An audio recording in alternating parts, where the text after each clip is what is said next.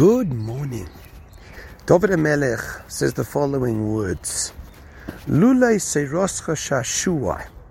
With the Torah not my occupation, as avodati ba'oni, I would be lost in my troubles. The Dvar Moshe makes a diuk, he makes an inference from here. He doesn't say with the Torah not my occupation, I would have troubles, which would imply, now that I have the Torah as my occupation, I haven't got any troubles. No.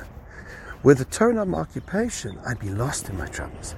So now that I have the Torah, I have troubles. I have issues. I've got challenges. But I'm not lost in them. The Torah is the way to give us direction and guidance out of everything. There's a story that someone who came to the Maggid of Mezrich, Zechet Tzadik Livrocha, and the Maggid of Mezrich told him he was complaining very much about the idea that he was suffering from so many sorrows, so much difficulties. So Maggid Mezrich said, I want you to go to my student, Rav Zushia. Go to him and he will teach you. So he went to Rav Zushia's house, opened the door, the house was falling apart. People, mamish, they didn't have much food in the house. Looked horrendous.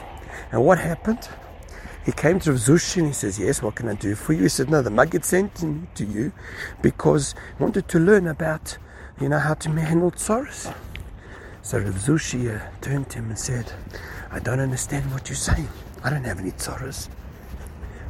What's the pshat? The pshat is that Rav Zushi was able to see everything as God's plan.